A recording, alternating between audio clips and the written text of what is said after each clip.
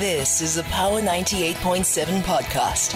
Now we're talking. Subscribe to Power 98.7 podcasts in iTunes or wherever you get your podcasts. There's more on power987.co.za. All right, 28 minutes after midnight, Central Africa time. Once again, as I said, we are now joined by Lehlogonolo Mosuwe, social commentator, as always is the case. Good morning. Great to see you again. How are you? Good morning. I'm doing all right. Can't complain too much. We're still here, still standing, and we keep pushing on. How about you? No, I'm fantastic. You were off air speaking about just being a bit tired. Yeah. I don't know what it is, but there's something about 2024 that worries me a bit. Yeah. Because it seems as if that year in fatigue will come in July or sometime. Look, you're not wrong. I think it's we're actually talking about it now as well. Just before I came in, either you can consider it, I don't know, year-end fatigue, beginning year fatigue. But ironically enough, I came across something where a sociologist was explaining how what this universal, for lack of a better term, feeling of tiredness and this lethargic feeling that we all have at this point of the year is really based on what she believes could be the following reason. So she then goes to give an exposition to say 2020 we were flung into, the state of chaos with the pandemic, and so any and everything that we were used to, any and everything that we were accustomed to changed. And that was the case for 2020 and 2021. And then things started easing up in 2022. And then, of course, by 2023, they were much easier. But that transition, because we were in the state of panic and frenzy in 2020 and 2021, she says that we had to adjust quickly to something that was not normal and made it normal. So by the time we got out of that, we were now in a rush to play catch up. We were in a rush to make sure that we do everything as quickly as we can. And then if we do everything as quickly as we can, then we would be okay, or we would be satisfied. So our bodies are kind of in this lull, and apparently it's something that a number of sociologists are actually kind of hypothesizing, that we're suffering some levels of fatigue of the pandemic actually, because of everything that we went through, and that shock therapy of adjustment and the redefining of what is considered and perceived to be normal. So I think that's probably where we're at. Makes a lot of sense. Yeah. And I think a lot of us have been operating on crisis mode, you know, just to survive. And now that things are slowly calming down, sense of normality, the masks are gone, less reminders of COVID, I think we actually have forgotten how do we live normally. Yeah. Like on a day to day, because our response has just been, just survive this day. It makes a lot of sense. Yeah. Anyway. Yeah. Let's get on with it. And I spoke about this particular story in the opening. Man. A 13-year-old allegedly shooting the principal. Yeah. And I just said to myself, what I was thinking about was the process, because when I explained that the department says, he was part of a group, scolded. There was then some time later on, sort of there was a meet face to face. Yeah. That's where the incident then happened. Yeah. But for me, then the question is, there must have been a process of thought. Yeah. Right. So where this young man is now thinking, and there's a lot of thinking going on, and this is now the course of action. I don't know what your thoughts are. Well, first and foremost, I really think, this was one story, and for the most part, this is a story that forms part of a link or a plethora of other stories around this notion of violence in our schools. Ironically, in the week when the story came out, about 2 days later, there was a tweet by the Gauteng province provincial page, the government page, as well as the education department page, where, as they have been doing with community safety, the ongoing searches in schools, that you would find that they do, and they found, a firearm on a group of grade 10s or grade 9s in a specific school, and, a whole lot of other narcotics and those kind of things. And you then come to realize or think to yourself, where are we? What's going on that you would find yourself in this? I mean, the fact that you have to even consider, having that type of search with police officers and, security personnel in schools, and then still being able to find those certain, instruments, is worrisome to be able to say at what point has society decayed or regressed that kids, because that's what they are, kids, would find themselves with all these instruments, with all these weapons and these objects that could quite literally land them, in prison or get them time in any way whatsoever. And yes, the argument would be, of course, that the environment in which you grow up and the space in which you find yourself, of course, is that one that really contributes to this. But then you ask yourself, who's failing who? Is it the decay of, the institution of family? Is it the decay of the rules, regulations, and the disciplinary processes in schools? Or is it just the regression of no longer having a certain collective responsibility in school, in community, really, as a people? And so then when you get to this story of, this pupil having shot the teacher at 13 years old, now the report tells us that the learner shot the principal because of, the learner being a part of a group that was chastised or trying to be spoken to around doing better, motivating, to study, to up their marks and their results. So there's that. This learner then, if that is the case, and I think as time goes on, we'll probably, as is always the case, we'll probably find more facts coming out to say this is exactly what happened and this is what should have been the case, or those kind of things. So now if we go on this, you were spoken to, a part of a group, told to study. From being told to study, depending on whatever level of animosity and any other thing that you may have, you then proceed to brandish a firearm to the head of your school, and then after brandishing that firearm, you actually use it and quite literally put their life in danger. At this point, the principal is still in hospital recovering, and we of course continuously pray for that. But to know that at 13 years old, you literally just changed your life like that. Yeah. And it's something that you must now deal with. Yeah. And be okay with. And then who do you place the blame on in that instance? Because right now, you can be tried as a juvenile, and we pray. We really do pray for the safe and full recovery of the principal.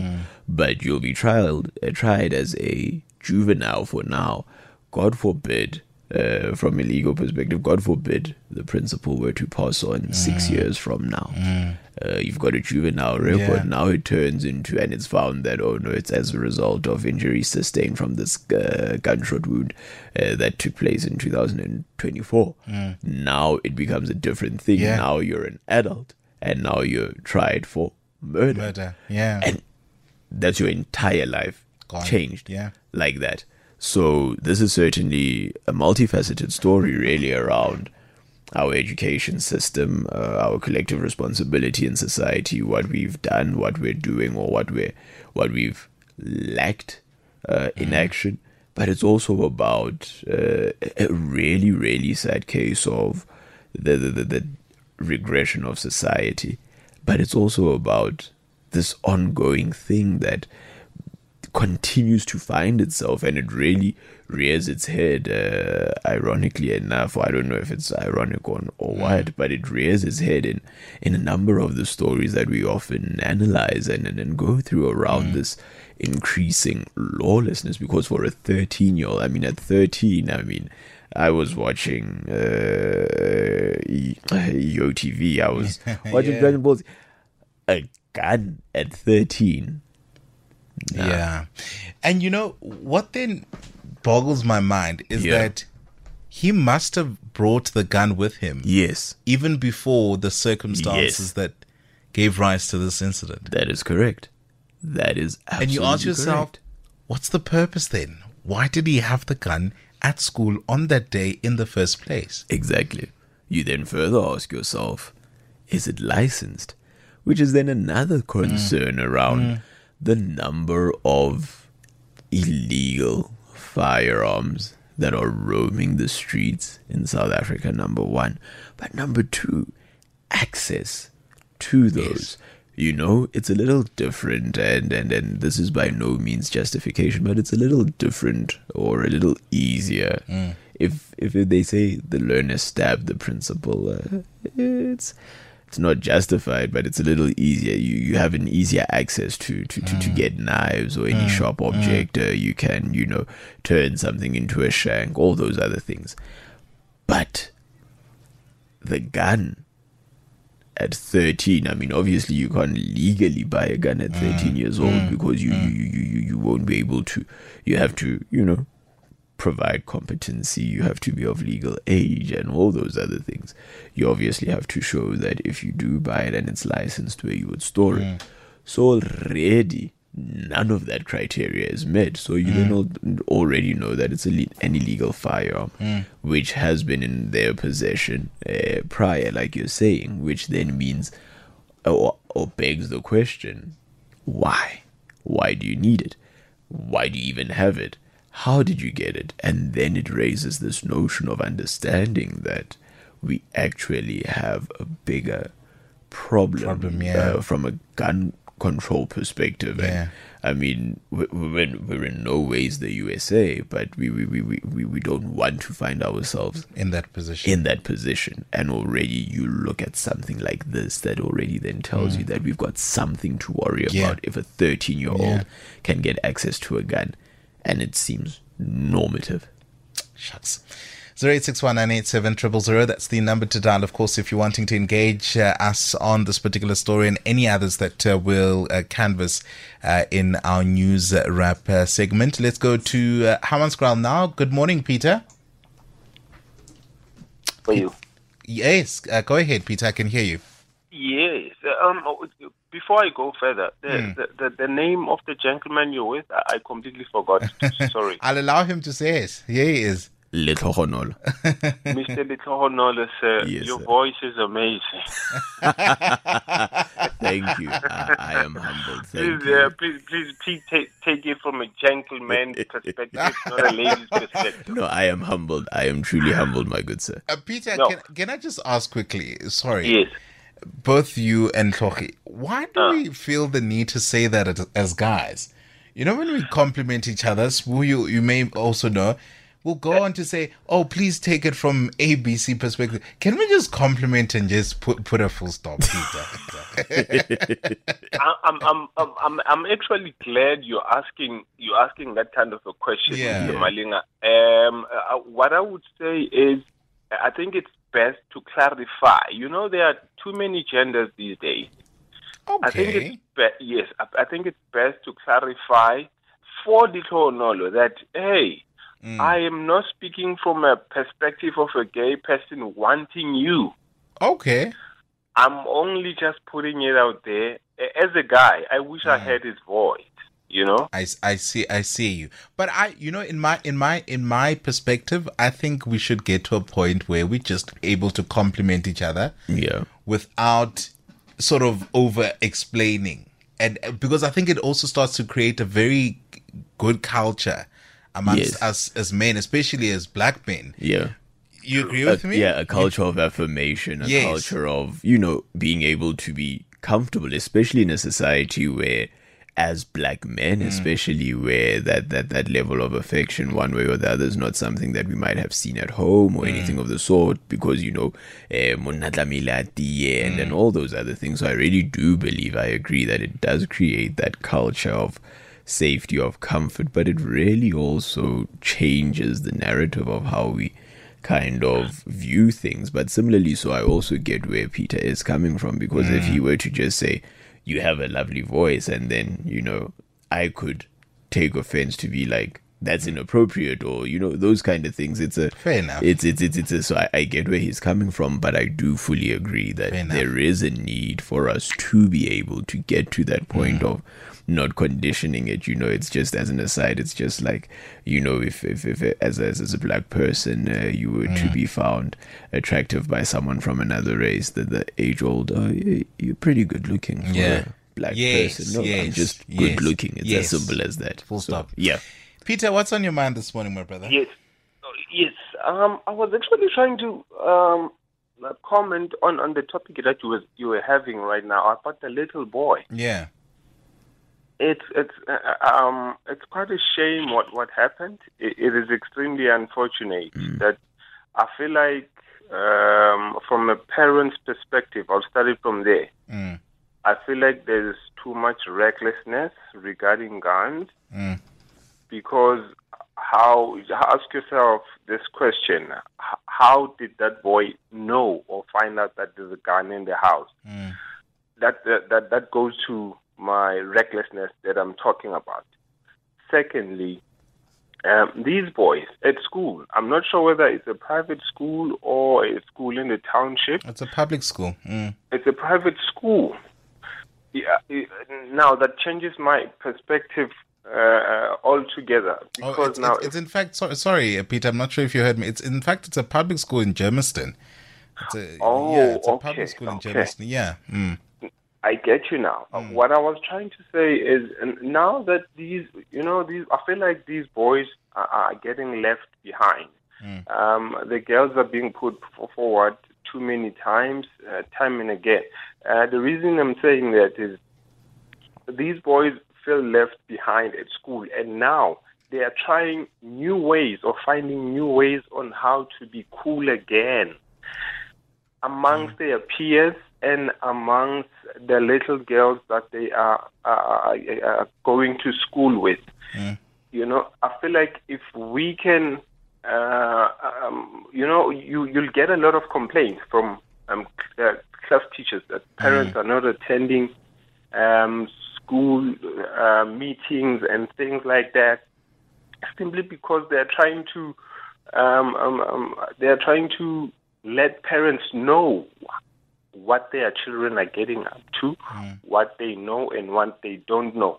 Now, you ask yourself, that boy felt extremely cool before he went to go shoot the principal.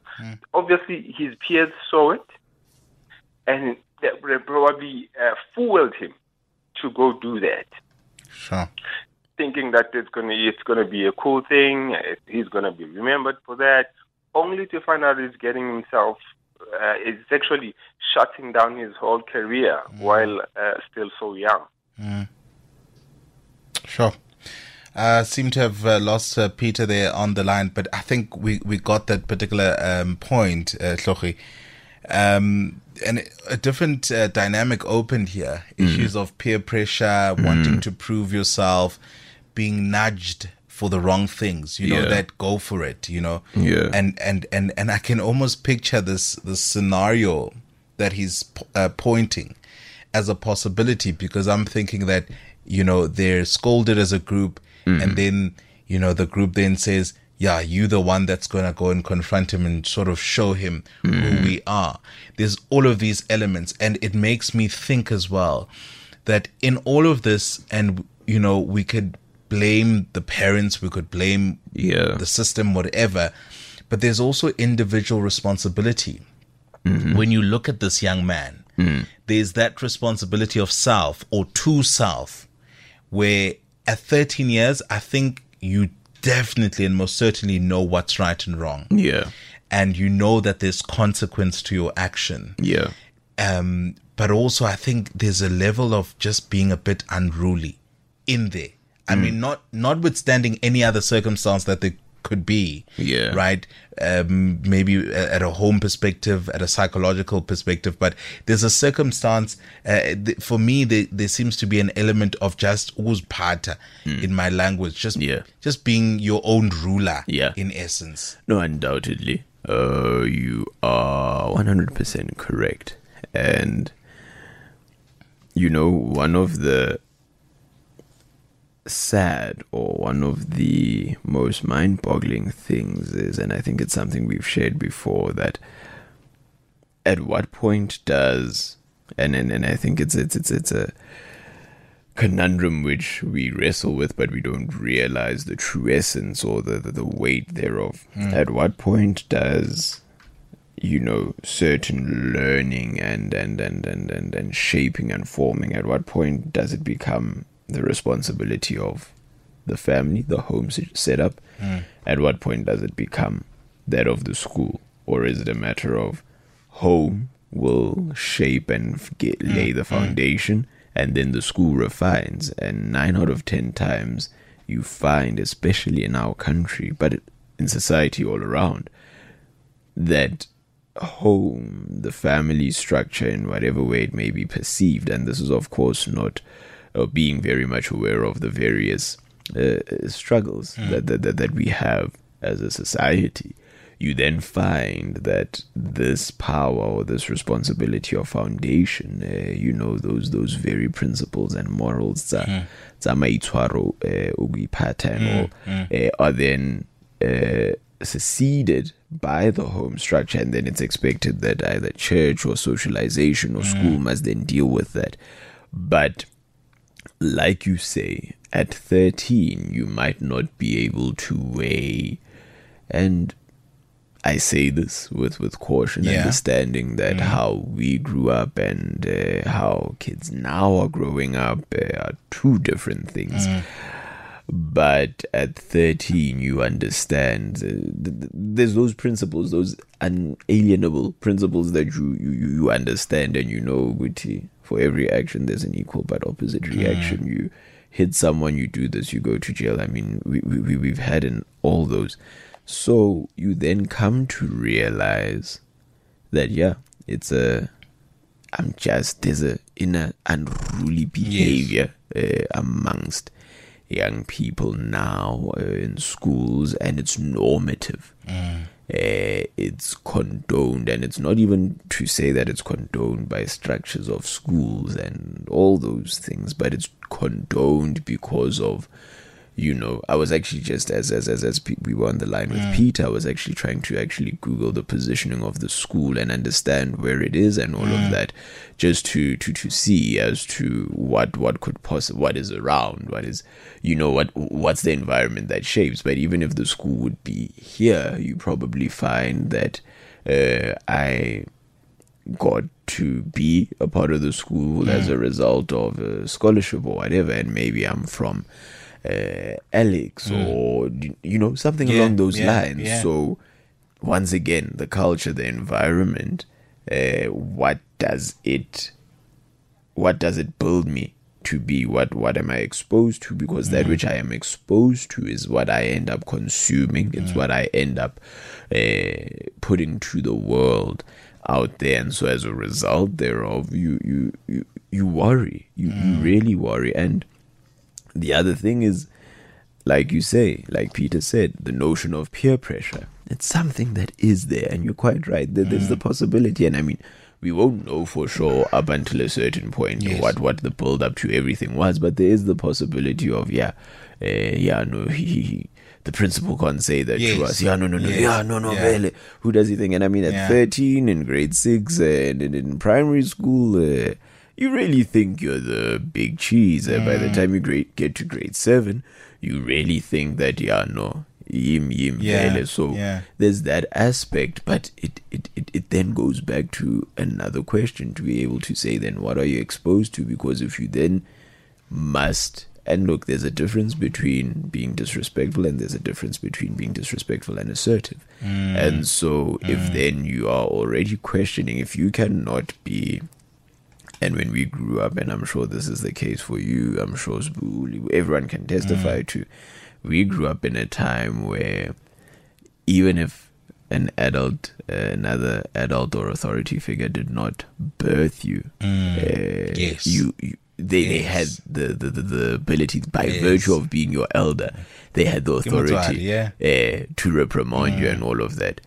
That doesn't apply nowadays. You can't tell a child anything. Who do you think you are? You're not my mother. You're not my father. So there's all these elements really that play to it, undoubtedly so. I mean, when we speak of this point of just being unruly, I think of cases where it's pupil on pupil violence, where a gang of pupils goes after a pupil, waits for him or her outside the school premises to come out, and they just attack. I mean, for me, that's just a classic example of exactly what we're saying. Let's go to the Northwest now. Owen, good morning.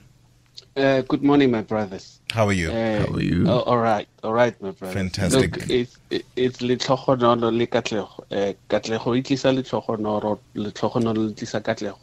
Hey, Owen, you know Katlego is chilling wherever he is. He's enjoying his birthday. It's Nkosi Corner. But I get you.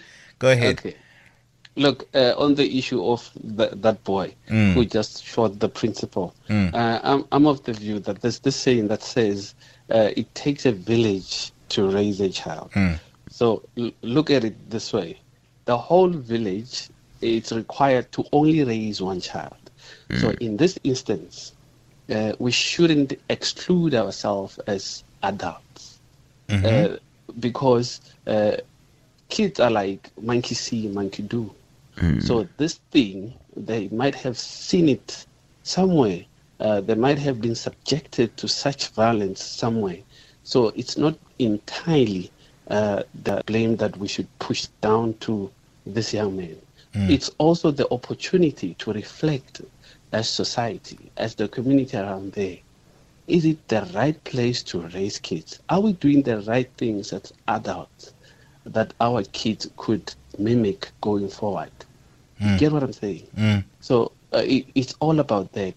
Parents, neighborhood, teachers, we all played a role in that regard. Like I'm saying, it takes a village to raise only one child. That's that's the English saying. Yeah. And the other issue that I wanted to comment on, it's this issue of we are now going to elections. Yeah. And I'm of the view that we're having opposition parties. And the problem is that thing that we're having opposition parties. I think we need an alternative party. Okay. It's amazing how you would find opposition parties. Their main function is to oppose the ANC, is to badmouth the ANC, and which to me is unnecessary. The ANC is doing a good job in discrediting itself. So they don't have to emphasize that to people who are supposed to be voting for them. That's an interesting take, yeah? What they need to do is to present an appealing case to citizens. Don't talk about the ANC. Everybody knows what the ANC has done. I mean, the Zondo Commission has explained or has put into the public domain what the ANC is made out of. So for you as an opposing political party, you jump on the bandwagon of discrediting the ANC. Why not give the ANC that platform? The ANC is on a long rope situation. The only thing, it's unfortunate, the way I see it will take the ANC to topple ANC, which is what is happening right now. The ANC is going to eat itself up. It's busy doing that. We now see Umkhonto. We had EFF, we had Musiwa Lekotso's party. So the ANC is going to, and it's going to take the ANC to eat itself up. The ANC is going to perish because of ANC, not because of opposition parties. And here they are. They are like wanting to oppose the ANC. They are like trying to do something that the ANC does best. Sure. And they disregard what they should do to South Africans, present their appealing case. I hear you. Owen and Brits, good morning to you. Thanks very much for your contributions this morning, my brother. You're welcome. All right. Interesting take there. And maybe on the first issue and the responsibility of us as a society and the community. Yeah. And I mean, the department is reporting that the gun allegedly belongs to the parent. And I mean, there's so much reflection on this particular issue. But perhaps just to close it off, at least for now, your reaction to perhaps that sentiment. I think it's something that we certainly shared, and we've been alluding to that regression around collective responsibility. And I think it ties into what was said earlier around this notion. And I think it's actually something that we often don't realize the seriousness thereof around the forgetting of the boy child. And focusing, and in no means am I trying to say that focus must be turned away from the girl child, but the focusing, especially in a country like ours where we have such high statistics of violent crime perpetuated mostly by men, statistics of physical abuse, sexual abuse, gender-based violence perpetuated by men, you then come to realize that something became amiss. And so there is certainly, I think I agree fully to say, and I think all these agreements and all these points can all run parallel to one another. Fact of the matter is, this boy was wrong. Yes. Undoubtedly, he was wrong. Exactly where I'm going. Literally, he was wrong. Shouldn't have done that. But it's just like in any court case. If someone is, if you were defending me in a court case or such, one of the things as the defense that you would do is try to prove my mental state of mind to kind of say at the time, to be able to say, well, based on this and that and this and that, this could have led to, So from that, we have all these things running parallel to say this kid was wrong. End of story. But similarly, so in the kid being wrong, we have to take into account, where did the kid grow up? What's the home situation like? Why would they do this? We need to focus on the boy child. We need to do these, and these things all then run parallel to one another. That gets us to the overarching ideal, or the overarching idea, rather, that we have a problem. We have a violence problem. We have a neglected child problem. We have a gun access problem. We have a problem of rehabilitation, because now you then ask yourself, after everything's said and done, what happens next? Yeah. My guest this morning, as always is the case around this time, is Lehlohonolo Musuwe, social commentator. We remain with him at least up until 1:30. It could even be longer. You never know. I mean, look at where this particular conversation has taken us. Jabulani in Mamelodi, I do see you on 0861 987 000. Please just do bear with us. 2 minutes after 1 o'clock.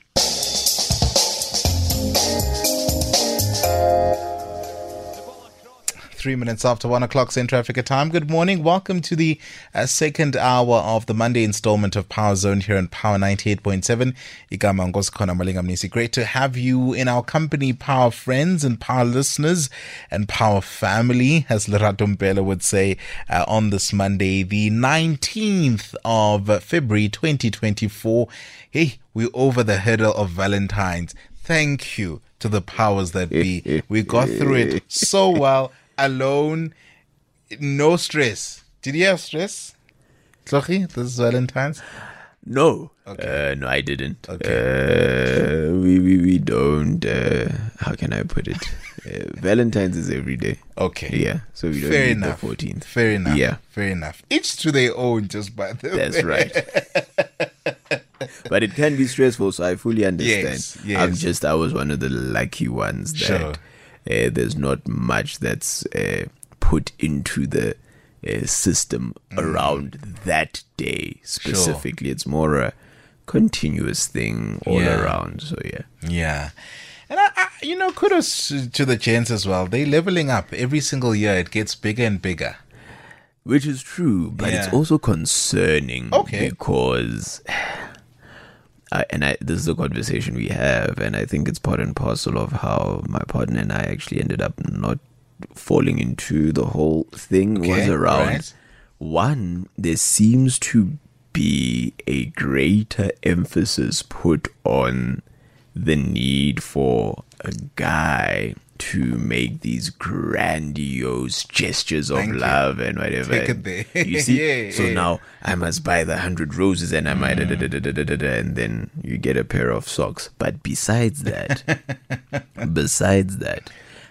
on the basis of it being a celebration of love, we need to be able to define what are the gifts that define the love. Is it based on if I get you the roses, or because the other thing is, and this is why I say it's an everyday thing, I buy the roses on Valentine's Day and then the rest of the year buy nothing at all. Whereas at times, let me buy them in the middle of June, or you had a bad week, let me come to you and give you a hug, and we might not go out or do any of these other things, but hey, let's take a trip and let's just go to McDonald's or wherever, So I think for me the issue is there's the essence of what it is about has really been so commercialized that the true essence of what it should be about is really has been lost. And similarly, so ironically, in the build-up, someone wrote that Valentine's is about the essence of love. So you don't need to, if you don't have a romantic partner, someone in your family can be your Valentine, because it's about expressing love. You have a special place. There's a way that you make me feel that, or there's an importance that you have that others don't necessarily have, and for that I see you, I appreciate you, and so I want to show that to you. But like I said, the commercialization has put a great deal of pressure to be able to say a man must, and it's love, it's compromise, it's not a Anyway, and I think also maybe the picture that we have is quite generic. Yeah. So maybe we should move away from the flowers and look at other gifts. Maybe buy each other land or something. I'm telling you. I'm telling you. It's still the news wrap in conversation, of course, there with Lehlohonolo Musue, social commentator, at 7 minutes past 1 o'clock. 0861 987 000. Let's say good morning to Jabulani in Mamelodi. Hi, good morning, Babu Mnisi. Yes, Good morning. Thank you very much. Don't take offense on the previous caller when he makes this formula of Katlego and Lehlohonolo. Okay. Uma inkosi ikona. Mahlohonolo ke amangatana. That's right. Okay. Yeah, I just wanted to balance that one. Thanks, Jabulani, for that. Yes, what's on your mind this morning? Yeah, the issue that actually you're busy discussing now, it's very disturbing, Ghost Call. I was so disturbed. My wife went to a meeting at school, and then when she came back to give a report, and then she said the meeting was too long. It was for 4 hours, and they had 23 items on the agenda. Sure. But what stood out there is that one main thing that it was discussed there, it was how unruly kids at schools are. It was so worrying actually to hear that we as parents are the direct contributors of what our kids are doing at school. And what you saw on Friday with the learner who actually shot at the principal, and it's not only that one, there is this other one that happens in the West End, where a learner had a confrontation with an educator. And then as a result, the educator passed away. Sure. I don't know if you are aware of that one. I think I heard that story in Power Drive. I think TK was speaking about it. Not sure. Yes, precisely. Yeah, precisely. And then when you look at that, it clearly actually signals that actually there's something fundamentally wrong with us as a society and the bankruptcy of role models that we have in the society. Because, as the previous caller have said, children were never good at listening to their elders, but they never fail to imitate them. They do as we do. Actually, the imitations that we do, because if you look generally at the level of gangsterism that you see, even at high level, kids are looking at that and they want to imitate that. Our media, our televisions, the way actually we are so loose at our children, and we point fingers. We'll point fingers at our fingers at one direction. Maybe we point fingers at the education system and all of that, But actually, it's a whole lot of things that contribute to that. In actual fact, and it points to a men's issue. It is a men's issue which requires an indaba, the entire indaba, where you cannot discuss this thing, in 30 minutes. And actually, it should be a process, not an event. There is something fundamentally wrong and structurally wrong with us as men, whereby actually we need to start teaching these young ones, how to be men, how to man up and all those things, because it's not a problem of teachers, this one. It's not a problem of teachers. I mean, a teacher, their job is to educate these children.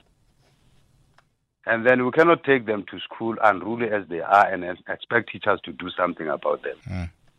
Because teachers, yes, they are parents. As you might have seen that Noga December, bana ba ba re lapisitse.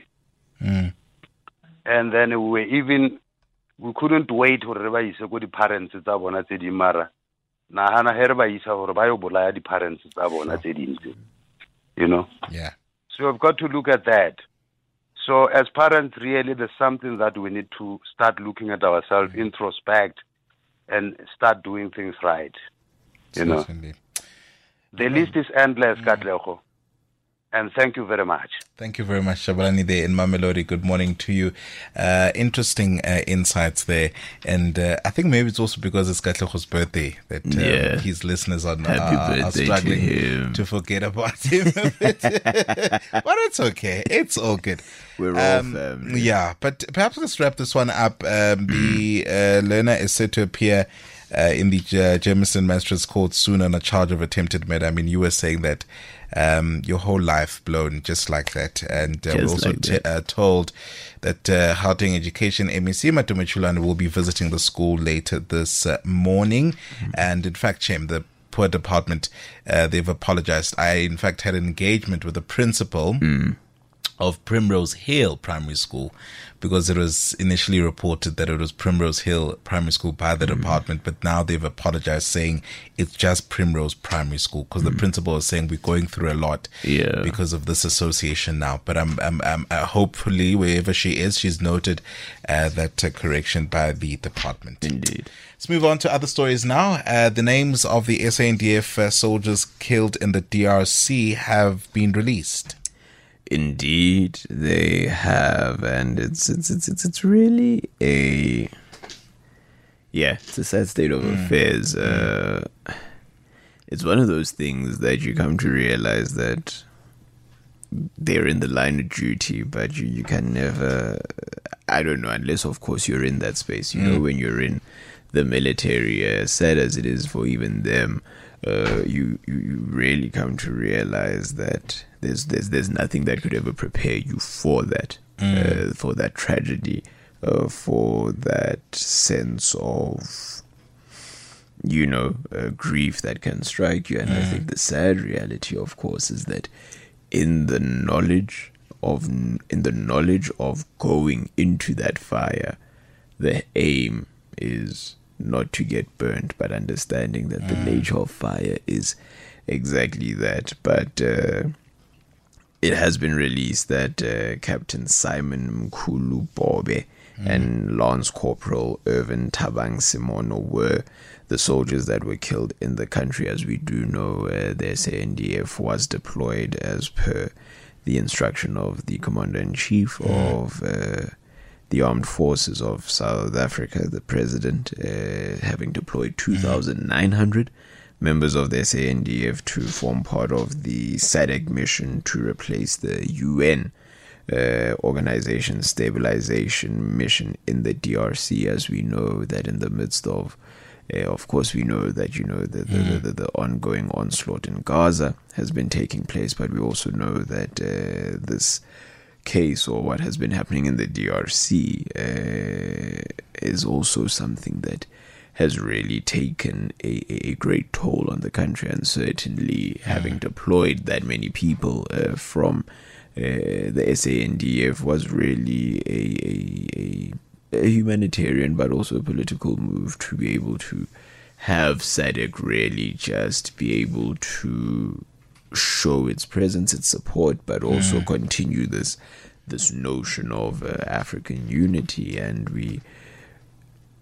honor their sacrifice. We honor that which they have done. It's a noble calling to put your life on the line for another, for those that you may never see, those that you may never even know, but because you have been called by your country and you believe in that calling, you cannot help but, you know, charge it face on. We really hope, though, that with how things are going, that we don't experience more casualties, and ideally it's not something that you would want to be the case, considering that it should be a peacekeeping type mission, but anything that happens can never, in these instances, any presence of outsiders especially is antagonizing, and so as a result thereof, you can never control what can actually, or what would actually take place. But yeah, I mean, it's a sad one. It's a sad one, but we hope that their presence, that one, their deaths would not have been in vain, but two, that the ultimate goal is realized and some stability can come to the DRC. I mean, the argument by some is that, you know, our role is quite critical in the DRC as part of, you know, SADC and all. And I think also some even saying that, you know, it's also critical and it's a significant moment for President Cyril Ramaphosa, you know, on behalf of South Africa, to be actively participating in these sort of missions. Yeah. But then there's the issue of protecting lives. And I mean, we're going to have 2,900 troops now there. You know, and those people belong to families. And obviously the argument by some has also been that we're just not adequately equipped. I mean, you know, defense analysts or military analysts, but when you look at it, do you have the belief? I mean, we're dealing with the M23 rebel groups and other groups of alike, who clearly are willing to go to whatever end to achieve their resolutions and their objectives. Do you really think, you know, we are adequately prepared, or do you just think it's an issue of making our presence felt and offering this kind of military assistance, but not, you know, taking into consideration what our troops then deal with in countries like the DRC?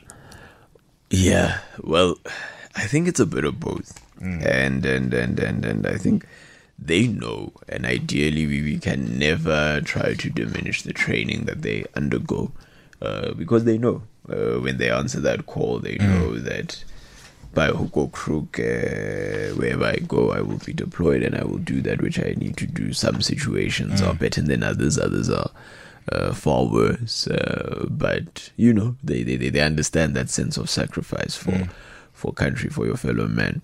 I think, and this is the issue, right? Especially now, as far as war is concerned, and we see it with our case to the ICJ around genocide. We see it in so many instances. The parameters of war are no longer what they were, during World War One, World War Two, where you knew, okay, this is the battlefield, we're trying to gain territory and invade, and this is no man's land, or when we're here and here, no fighting can take place. That's not the case anymore. Internationally, across the board, terrorism is not what we once perceived it to be. You don't need a bomb now to be considered a terrorist. All you need is a computer and access to government servers, and you hold them ransom. That's all you need. So similarly, the strategies that are employed, and I think I can't say from a training perspective they might not be ready, but to have a just and civil, I guess, civil in terms of mannerism, not civil as in internal war.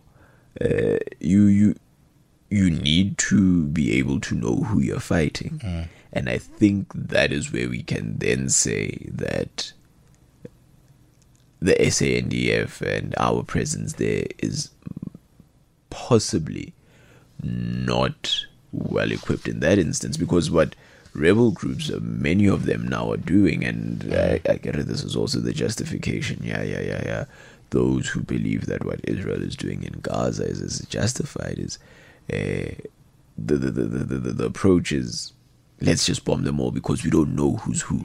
And that's the approach lately of a number of rebel groups and a number of insurgent groups, to be able to say the best strategy is we can't distinguish ourselves, so the only thing is to be amongst the people, is to go lurk in the shadows, but not even lurk in the shadows, lurk in plain sight.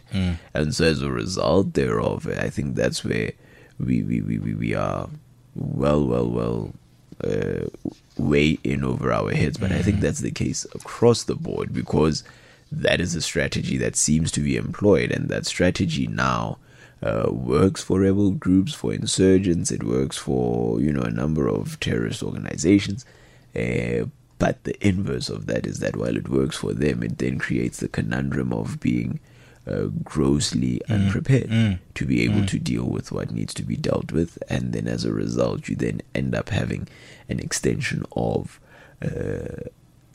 greater casualties, because now we don't know who's who, so everyone ends up becoming a moving target.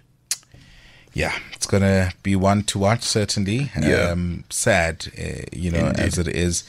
It's never too great to have our own coming back, laying on their backs when they left well and alive. But hey, it's a sacrifice, as you've said, and we certainly hope it's not in vain. There are 3 troops that are still recovering in hospital. The SANDF, in their latest statement on this particular case, saying that they are in good condition. Let's leave that one there, and let's go to the world of politics, which is always so interesting. The DA launching its manifesto and saying that this is its rescue plan for South Africa.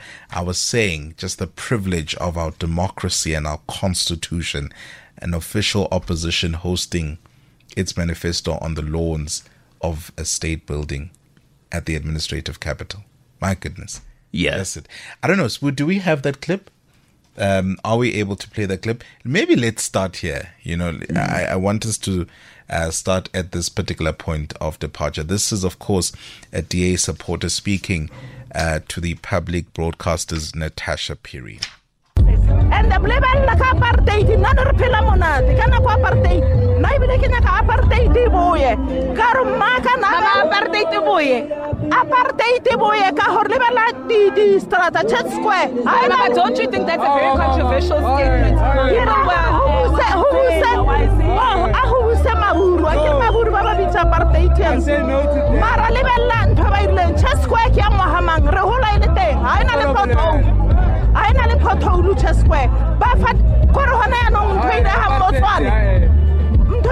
motswane isa sabotage ba sabotage DA hore re tle re sky votela bona ba itse hore ba ka sthobaja ba le ke ba hoja fela ke ba bona day in day out le kwa maskala kwale ba sentse ba dlala ka chalete batho ba.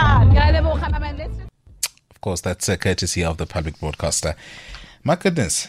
Ofe, we're speaking about all of us in the studio currently. We're speaking about the guy in the back that says, no way. No way. He's a DA supporter himself. Well, at least from what appears, he's wearing a t-shirt. He's saying, no way. You're emotional, this thing. You are ruining this thing. What do you make of it?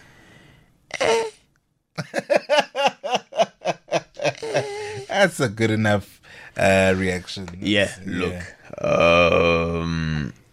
it's ironic. Let me start there. Okay. It's ironic because I think what Mama was expressing there is something that a lot of people who don't believe in the DA, and it's ironic. It actually, if this clip actually goes out and gains further traction, it can be bad because for a lot of people, and especially a lot of traditionalists, and those who have certainly been with the country or who remember, a lot of people can never dissociate the fact that the DA's existence comes from, certain foundations of the National Party and all of that. Yeah. So this utterance is really just a reminder that, there's this thing. And the remarks are not surprising insofar as it's a constant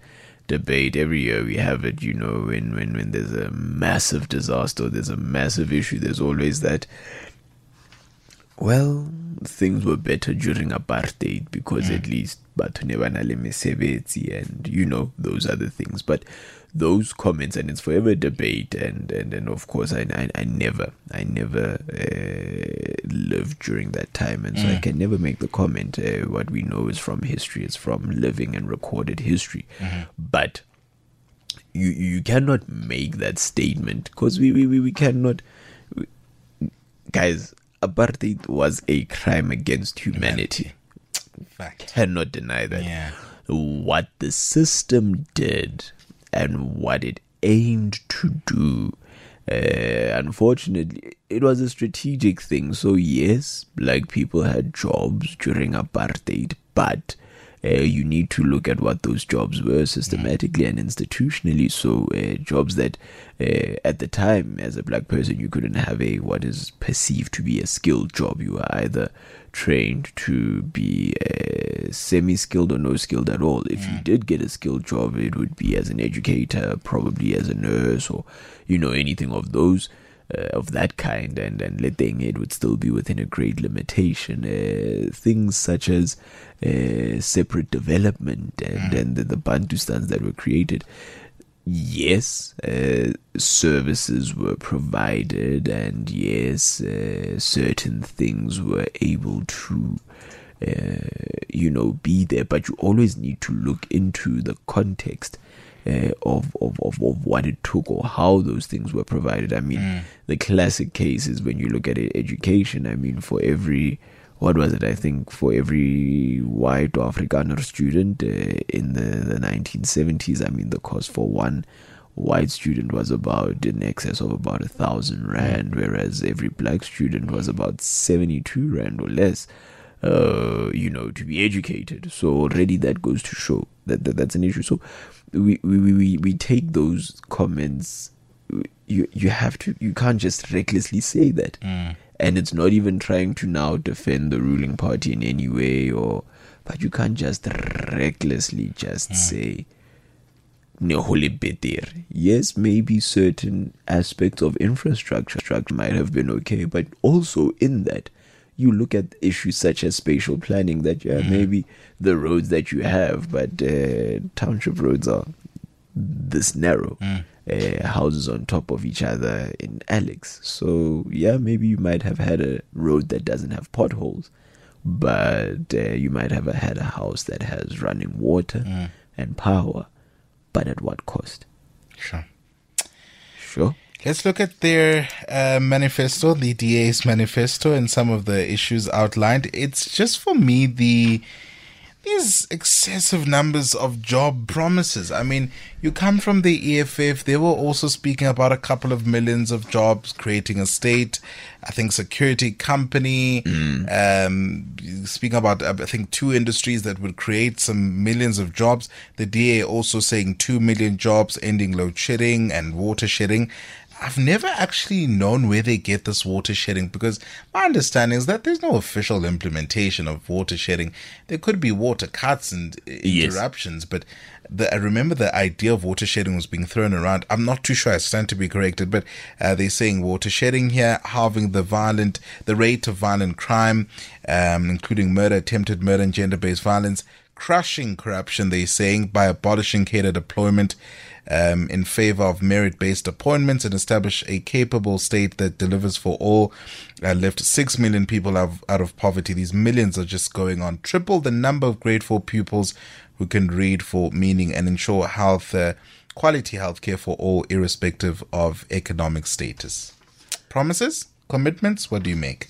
It's really the same old. Yeah. It's really the same old. There's really nothing surprising out of this. Like you say, though, it's these numbers, there's nothing and this is what makes me angry, is that the numbers, and everyone does it, and I think our political parties at this point in time, they don't see themselves, because they see themselves as one, I think it was Owen actually who had said that you need an alternate party of practicality as opposed to a party that just opposes. They don't realize, and this is where you realize that we're actually in the political toilet, really, as a country. And look, it's beautiful that we have all these options of political parties. I'm still on the other side of that, thinking that we have too many. But like you also said, our democracy is so beautiful that as a opposing party, you can be in the front of the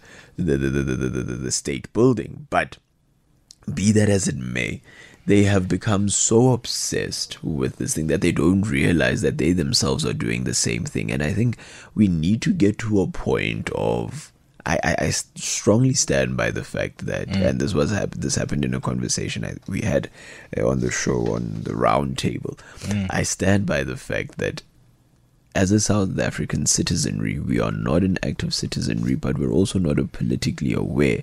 We only gear up for elections. It's now in 2024. We gear up for the 2026 local government elections, and then in between that, we just complain and Elections form part of our process of being able to cast a vote for those which we have given a certain piece of our autonomy for them to be able to provide something as per the social contract. Cool. But what parties fail to tell us is also how we go about implementing certain things, and how certain things would end up being implemented, and all those other things. And I think that's a very important thing, because if you tell me you're going to create 2 million jobs, I need to know how. And then if you tell me that you're going to do it in your first 2 years in office, I still need to know how. But if you're not telling me about the operations of Treasury, and the fact that for us to be able to create, Treasury needs to do this and that and this, and if Treasury can't do that, and it's problematic, because you cannot, and it's easy because there's this sense of despair that's created, and so we have a lot of parties, and they're not going to be the only ones. A lot of parties are going to come out with this messianic type of politics and manifestos. Is it a bird? Is it a plane? No, it's Superman. And that's problematic because it creates a perception, an unrealistic perception that really, and I know John Steenhuisen said this is not, this rescue plan is not pie in the sky, but it's a rescue plan. But unfortunately, what they don't realize is that the things that they are saying are pie in the sky when you have a citizenry that can't fully engage, because where are you getting this 2 million from? And how can you guarantee? Will it be sustainable? Yeah. Will it work? We don't know. Another interesting element, perhaps, on the story that we can close on is just, the remarks on the Moonshot Pact or the multi-party charter, I think, for South Africa, now that it's called. Yeah. And also alluding to what he says, is the MK party devouring the votes of the ANC, and essentially saying that the former president that the ANC protected for so long, former President Jacob Zuma, has now turned against them, Yeah. But I want us just to listen when he remarks about, the chances of this pact or this coalition at these elections. This past week in Parliament, they told us that the moonshot is their biggest fear. They were so obsessed by the moonshot that some of them were shouting, Dubula Inyanga.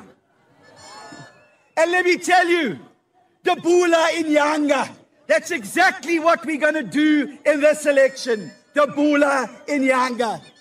Because we've got the size, we've got the people, we've got the experience, we've got the track record, and we have the plan to rescue this beautiful country before it's too late. Firstly, I've never been so confused initially until I found out what was actually the whole thing about this Dubuli Nyanga. And it caused quite a stir because people thought he meant, shoot a traditional healer. But apparently it's a translation that came up in Parliament by one MP, almost alluding to it as being sort of a direct translation of a moonshot pact. Moon being Inyanga and, shot Dubula. But I was so puzzled. But, Wow. as you said, one of our callers earlier, speaking about, just opposing and then also being a practical alternative. When we look at this formation of these parties, including, DA, Action SA, etc., does it really appeal to the current situation? And, because they're throwing a lot of weight behind this formation, a lot of confidence and belief that because it's a whole host of parties, it's likely to garner more support and. No. Simply put, no. And the reason for that is this: none of those people, none of those parties, and I think the one thing is, and then I'll give this to the ANC, is that despite all the flip-flopping that they may do, they're very comfortable in knowing who they are and what they want. The problem with all these other opposition parties is that they make it seem or make it real, make us think that somehow, some way that they are, what's the word? That they are somewhat above morally. Yes, you might not have this, or you have, but you might not be, corrupt in this way, but it's not to say that you don't have your own deficiencies. But also, it's very, very immature, but it's also very, it really diminishes everything for them to believe that they have the numbers. Because if, for example, the DA and Action SA couldn't even hold a coalition at local government where you have a smaller constituency to deal with, how can they do it at a national level? If the very essence of what they have perceived to want to do, and a lot of parties that have, stepped out of coalitions with the DA saying that the DA, of course, has this big brother complex when it comes to coalition government. And say what you will, but if you take Joburg, for example, or Ekurhuleni, and the ANC backing who they back and deciding not to take the executive mayor chair, it's a pretty clever strategy, because if they even had to go back to the drawing board, if they were to find themselves in a coalition aspect, they'd go back to the drawing board and say, but at local government, we've given you guys space, so here, how's about you just allow us to continue? But beyond that, there was a press conference that Julius Malema had this past week, and someone asked him a question about what his thoughts were around independent candidates and such, and he put it so plainly, and this is something that I have long maintained and still stand by. He said, it's a numbers game in Parliament. So he's like, yeah, sure, we'll welcome independent candidates, but he was like, there's 44 of us in the EFF. Yes. But it's still a numbers game. He said, there's an old lady there that you can tell is an ANC MP, and you can fight her and all those other things, but let the time for the vote comes. Whatever you might have said to her, you might have even beaten her intellectually and otherwise. But when the time for the vote comes, all she has to do is raise her hand, and she raises her hand, and there's hundreds more that raise it with her, and you've been defeated. So from a practical perspective as well, and I think this is one of the things that we must also be very careful of, because now we're going to be overloaded. Of course, now the 15-day mark would be this coming Friday, so we can anticipate an announcement anytime this week, based on, well, of course, unless they renege, but based on what was said prior to SONA. But we're going to hear so many polls, we're going to hear so many things, we're going to hear all these other things, and information is going to be an overload, and it's something that we must certainly be careful about as to what we receive, what we regurgitate. But to that point of it being a numbers game, when you look at the parties in the Moonshot Pact, the DA amassed about 3 million votes in the last national election. Other members of the Moonshot Pact, some have not contested at a national level. Those that are a part of it, that have, which are the IFP, the ACDP, and the Freedom Front Plus, all three of those parties, based on the last election, all three of them only amount for about 1.4 or 1.2 million votes from the last election. So if you take that, and then you take the DA's 3.5 million, that's only 4.7 in comparison to the ANC's 10.2. So where's the remainder coming from? So it's those things that they don't realize, and I think it's all good and well for them to create this thing, but they need to be practical about the fact that it's a numbers game. Simple as that. The last story, as we wrap it up, the Gauteng legislature's portfolio committee on community safety commending the provincial government for finding innovative ways to combat crime in the province. Of course, this memorandum signed between the provincial government and security company Vuma Cam to install these CCTV cameras. The Premier of the province, Panyaza Lesufi, is set to deliver the State of the Province address later today, this evening. And one thing I was saying in the opening is that, say anything you like about this man, one thing he's done, the promises he spoke about last year, he's implemented them. You can argue how good they've been, how bad they've been, what a sham, or whatever that you want to argue, but he's done it. He's set on it. And I saw Dr. Mguni Chwako, MMC for Public Safety in the City of Johannesburg, saying Panyaza is just ridden on what they already implemented, a whole lot of things. But where these cameras are concerned, this is the best way we deal with the situation of crime. Quite brazen in this province, should I say. Look, I fully agree with you. And I mean, of course, there's going to be a whole lot of political speak, but It's someone once tweeted that, as South Africans, we don't mind if you eat. The thing is, if you eat, just make sure that you still do what you had said you would do.